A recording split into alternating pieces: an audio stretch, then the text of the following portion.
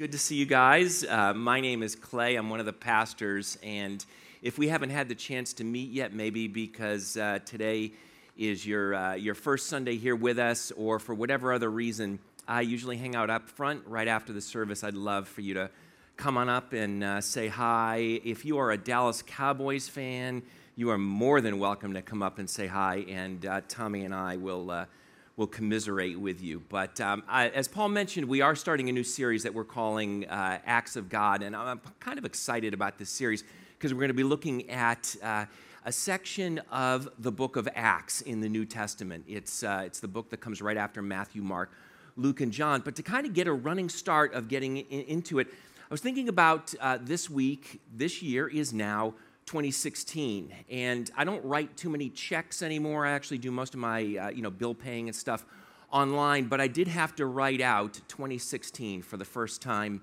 this year. And if you're like me, usually up until about March, you have to consciously think about what year it is, because I'm so used to 2015.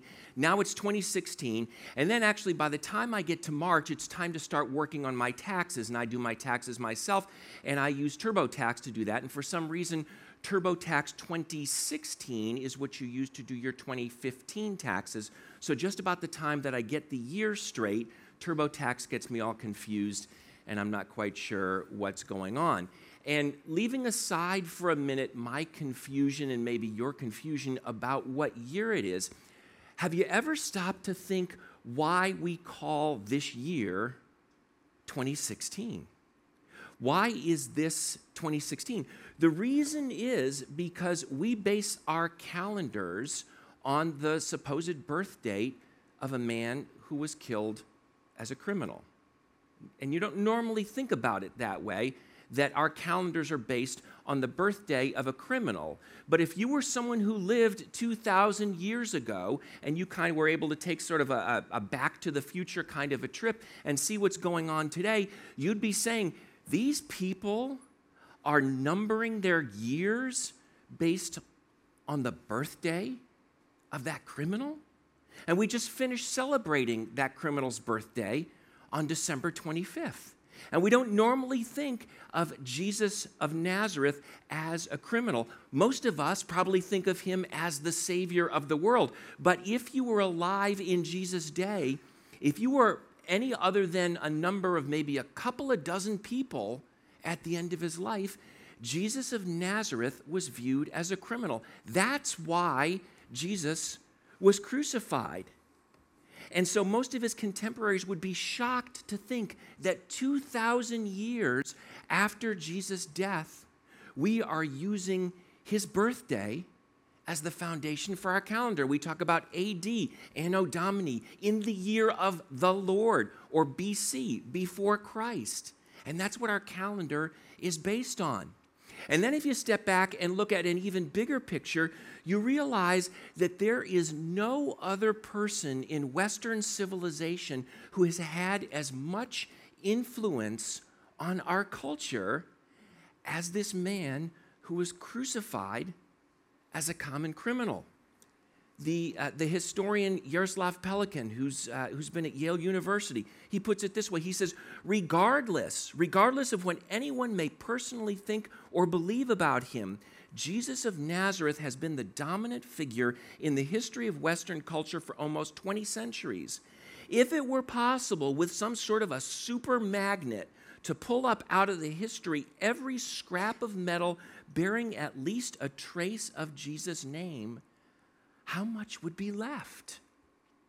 I mean, if you think about the hospitals, if you think about the schools, if you think about the orphanages that have been built all over the world, the vast majority of them, especially those in the western part of the world, the vast majority of those can trace their roots back to something having to do with Jesus of Nazareth. In the days when Jesus was alive, women and children, especially children, but also women, were treated no better than cattle in some sense. They were viewed as pieces of property to be owned and to be used.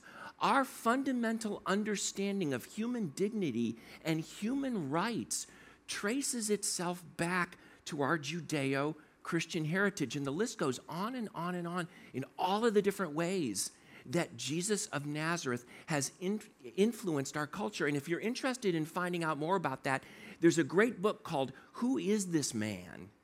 By a pastor out in California named John Ortberg. And I suggest you pick it up.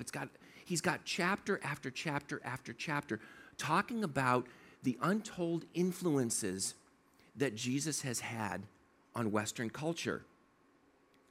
But if you were to ask people who they think Jesus is, people's conceptions of him would really be all over the map. They're going to vary from some people, a lot of people are actually going to see Jesus as being a great teacher.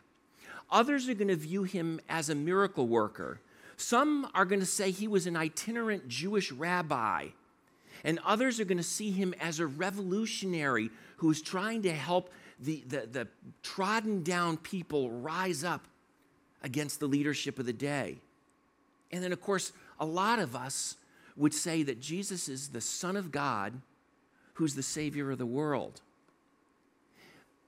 Disagreement as to whether Jesus actually said the Lord's Prayer or not, as to whether Jesus actually walked on water or not, disagreement as to whether Jesus rose from the dead or not, disagreement over and over and over and over again about the various things that the Bible tells us that Jesus did. And I believe firmly that the things in the Bible are true. I believe that Jesus did walk on the water.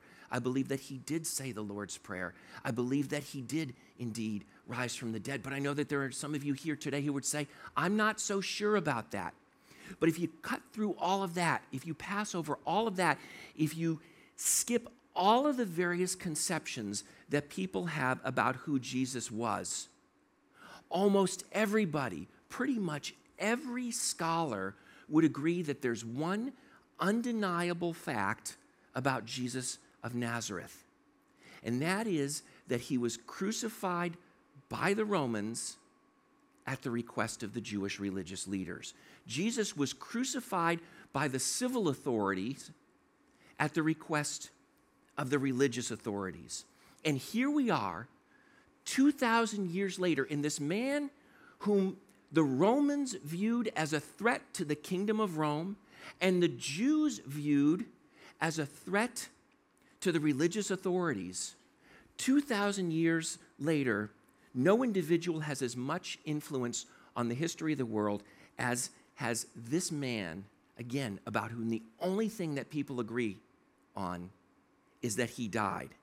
He had gotten the religious leaders and the civil leaders who were sworn enemies, he got them so upset at both of them that they were willing to work together to crucify him. And the question I want us to ask today is, how in the world did we get from there to here?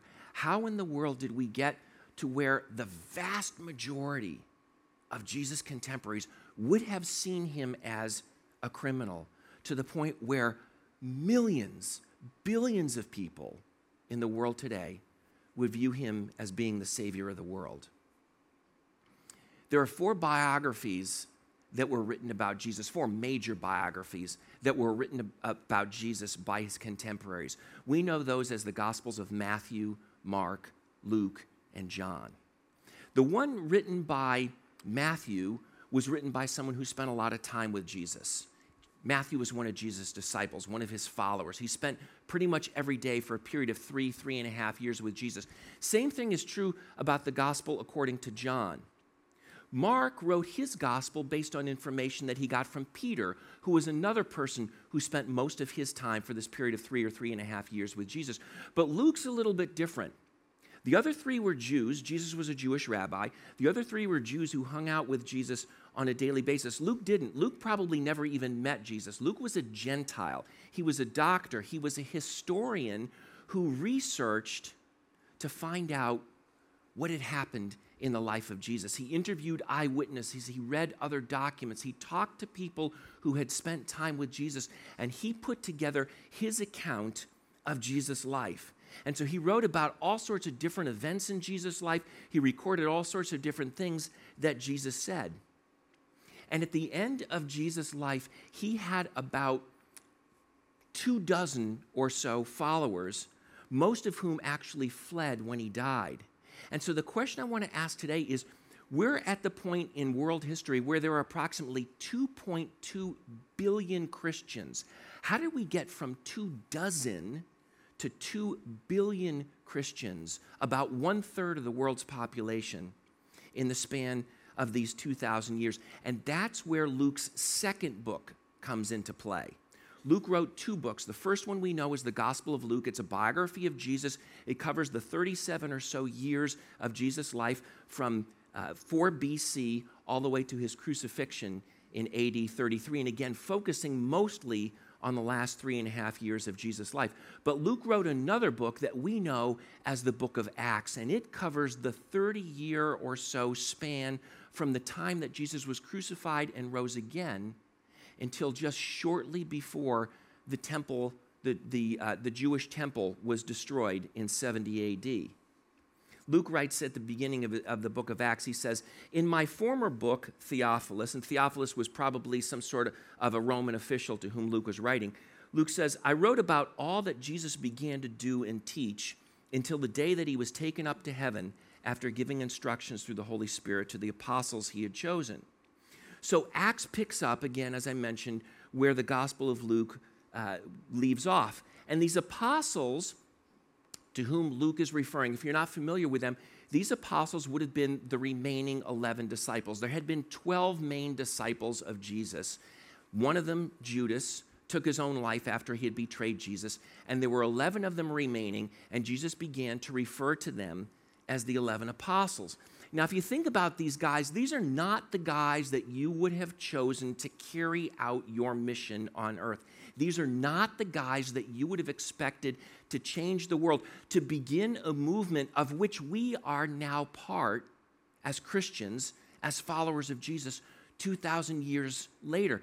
See, most of them were uneducated. They might have been able to read and write somewhat, but they weren't like the most educated people of their day. Several of them were fishermen. One of them was a tax collector. And if you're familiar with the history of the Middle East at that point, Jewish tax collectors were collecting taxes on behalf of Rome. And this one guy named Matthew would have been viewed as a traitor by his fellow Jews for collecting taxes on behalf of Rome. The only one of the 12 who may have had anything going for him was this guy Judas, and Judas was the guy that betrayed Jesus and ended up killing himself. So you would not, if you wanted to pick 11 guys to start a world-changing movement, you would not have picked these 11 disciples. And to top it all off, their leader, Jesus, had just been crucified, and they were so scared that they fled. And after he rose from the dead, he had to actually walk through a wall in a miraculous way to get into the locked room where they're hiding. So again, you don't expect these guys to start a world-changing movement. What is it that turned them into world changers? Let's keep reading. Luke says, after Jesus' suffering, he presented himself to them and gave many convincing proofs that he was alive. He appeared to them over a period of 40 days, and he spoke about the kingdom of God. So Jesus dies, he rises again, and he appears to them over a period of 40 days. If you saw a guy die and rise from the dead, it's going to change your life. It's going to rock your world. And that was a key part of why these disciples were so transformed that God was able to use them to change the world. And it talks about how Jesus gave them many convincing proofs. He ate with them. Someone who's dead is not able to eat anymore. He appeared to them. He talked with them. He talked with them about the kingdom of God. He actually at one point appeared to 500 of them. Some people think maybe it was a hallucination that these guys had. Really? 500 people at the same time sharing the same hallucination? Pretty unlikely. Point is, Jesus appeared to them and gave them proof that he had risen from the dead, and they were so convinced that Jesus had risen from the dead that they were willing to die for that belief. And several of them died for their faith in Jesus. And we're going to talk about that a little bit more in the coming weeks. But I want to move ahead to something that happened at the end of this 40-day period that Luke's talking about. At the end of this 40-day period when Jesus was hanging out and talking with his disciples and showing them that he had indeed risen from the dead. The disciples came to him and they were gathered around him and they asked him, they said, "Lord, are you at this time going to restore the kingdom to Israel? Is now the time that you're going to free us from Roman domination?" Because you see, at this time in world history, Israel was under Roman domination. Rome had come into the land of Israel, had conquered it like they had done with so many other countries in the Near East at that time. And they were ruling over Israel, imposing draconian taxes, giving them some level of self-government, but ultimately they had to swear allegiance to Caesar and so on and so on and so on. And they hated the Romans. And they were looking for years, for decades, for somebody to come, for a deliverer, for a Messiah to come and rescue them from this Roman domination. And they had expected, Jesus' followers had expected that Jesus was going to be this guy, that he was going to be the one who was going to free them from Roman domination. But then this little thing called the crucifixion happens, and Jesus is dead, and their hopes are dashed. But then he rises from the dead, and they're sitting there and they're saying, you know what? This guy's dead, and he's alive now. He can probably handle Rome. If he can handle death, he can probably handle Rome. And they're spending the last 40 days, Luke is saying, talking about the kingdom of God. And so finally, at the end of that 40 days, they come to Jesus and they say, "Jesus, is now the time? Is this when you're going to free us from Roman domination?" And Jesus said to them, "It's not for you to know the times or the dates the Father has set by his own authority, but you're going to receive power when the Holy Spirit comes on you, and you'll be my witnesses in Jerusalem and in all Judea and Samaria and to the ends of the earth." We were talking about this earlier this week, and one of the guys who I was talking with about this said, "Man, you know, if I were there at that time, I would have been pretty ticked at this whole thing, right? I mean, I changed my whole life to follow after this man. And here he is, and he says, no, now's not the time. I'm not going to restore the kingdom of Israel. I put all my hopes in him, and he's saying, no, now is not the time." Notice that Jesus doesn't say he's not going to do it. He says, "I'm not going to do it now." Because you see, the disciples were thinking on too small of a scale. They were thinking about the nation of Israel. They were thinking about something political. They were thinking about something military. They were thinking about something national. They were thinking about something that was limited to a few thousand square miles and a million or so people. Yes, Israel was going to change, but Jesus had something so much bigger in mind. They wanted to see Israel change, but Jesus wanted to change the world. They wanted to see Israel delivered from Roman domination, but Jesus wanted to see the world delivered from domination to sin and to death and to sadness and to sickness and to disease and to brokenness and on and on and on. Jesus said to them, "You're going to start here in Israel. You're going to start in Jerusalem, capital of Israel. And then you're going to move throughout Judea, which is the region around Jerusalem.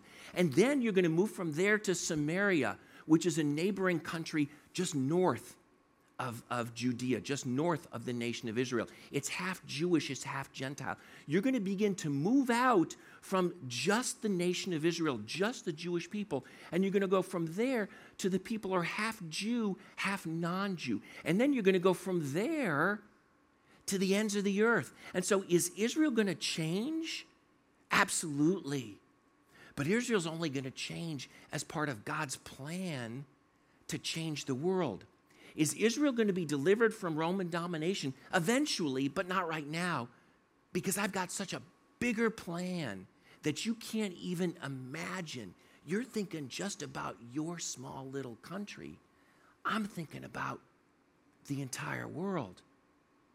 And we are so much like the disciples. We're always thinking of our little kingdoms, our little lives, the things that are most important to us. And God absolutely does care about those. And he does want to see change occurring in our lives, but not in isolation, because the world doesn't revolve around me, it doesn't revolve around you. It revolves around the God who created this world. And he's saying, yes, I'm going to rescue you. Yes, there's going to be change in your life. Yes, there's going to be transformation, but it's going to occur as part of my cosmic plan to redeem and rescue this broken world and set everything right to be the way that I originally created it to be. And so I've got something so much bigger in store for you, and I'm giving you the opportunity to be part of changing the world.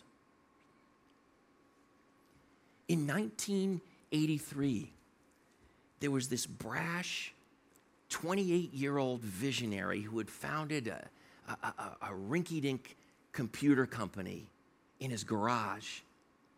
And he had the audacity to approach the CEO of PepsiCo and ask him to leave the company that was ranked at that time number 41 on the Fortune 500 list of the largest and most valuable companies in the world, and to ask him to leave that company and to come and help run this struggling, rinky-dink little computer company. And as that CEO, John Scully, tells it, he says, then he looked up at me and he just stared at me with that stare that only Steve Jobs has. And he said, do you want to sell sugar water for the rest of your life? Or do you want to come with me and change the world? And I just gulped, because I knew I would wonder for the rest of my life what I would have missed. And John Scully did leave PepsiCo, and he did become the president and CEO of Apple Computer. And today, PepsiCo is pretty much where it was on the Fortune 500 list. It's actually dropped about 3 spots now to number 44 on the Fortune 500 list. And that rinky-dink little, at that time, almost failing computer company called Apple Computer is now number 5, the 5th most valuable corporation in the entire world.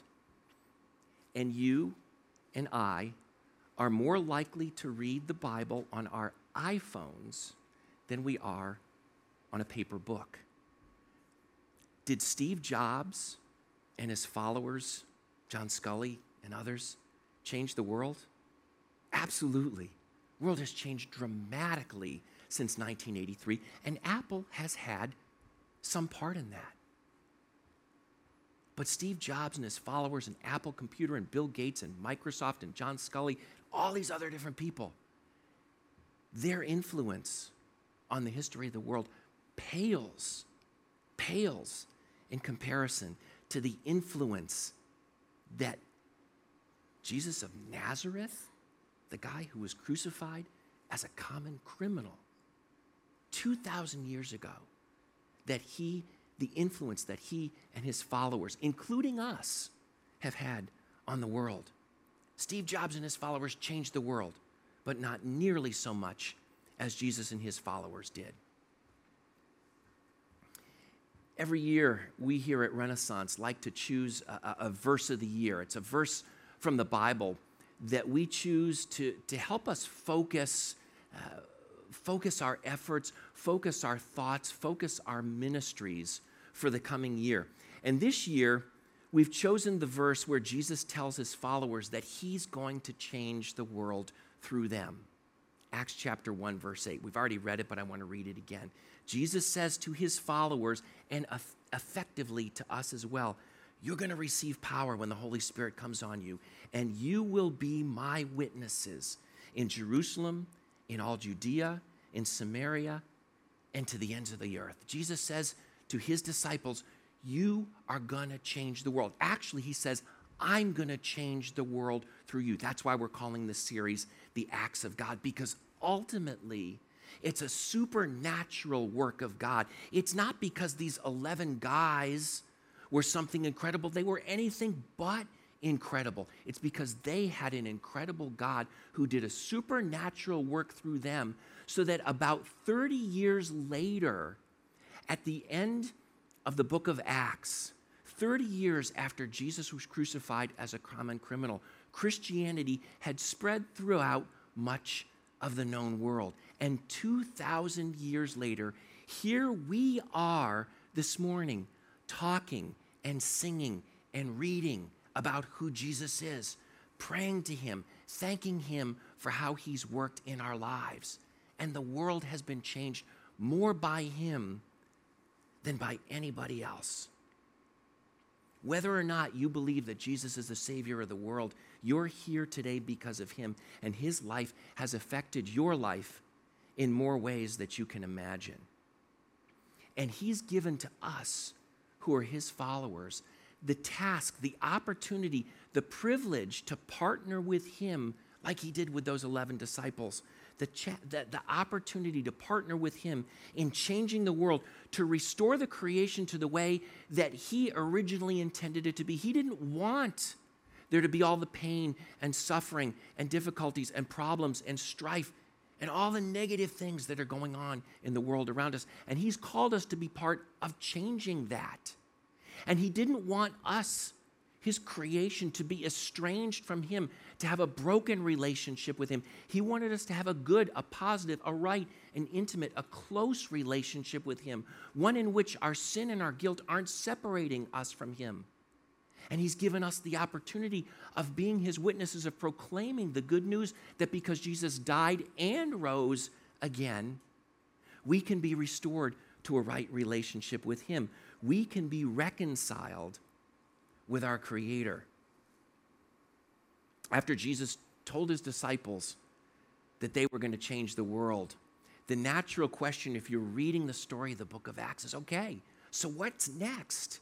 What happened after that? Where did they go from there? What's next? And that's what the book of Acts is all about. And we're going to be looking throughout this year a number of different times. We're going to have several series throughout this year. They're going to be based in the book of Acts. And we're going to look and we're going to see how God transformed the lives of these 11 guys and how he used them and many, many others to transform and change the lives of people literally all over the known world at that time. And so what I want us to do for the next couple of minutes is ask ourselves that same question. What's next? What's next for you? What's the next step that you can take in your relationship with God at the beginning of 2016? What's the next thing that God wants you to do? If you're not sure, ask him. Stop and pray. Either right now or this afternoon, this evening, stop and pray and ask God, God, what's next? What do you have in store next for me? Maybe for you, it's finding out more about who Jesus is and what it means to have a relationship with him. Because you're here this morning and you're saying, yeah, I believe that Jesus died. I'm with you on that whole crucified thing. I'm not so sure about the resurrection, and I'm definitely not sure about that Savior of the world thing. Okay, fine. So the next step for you might be to explore, to ask questions. Do that. Make that your next step.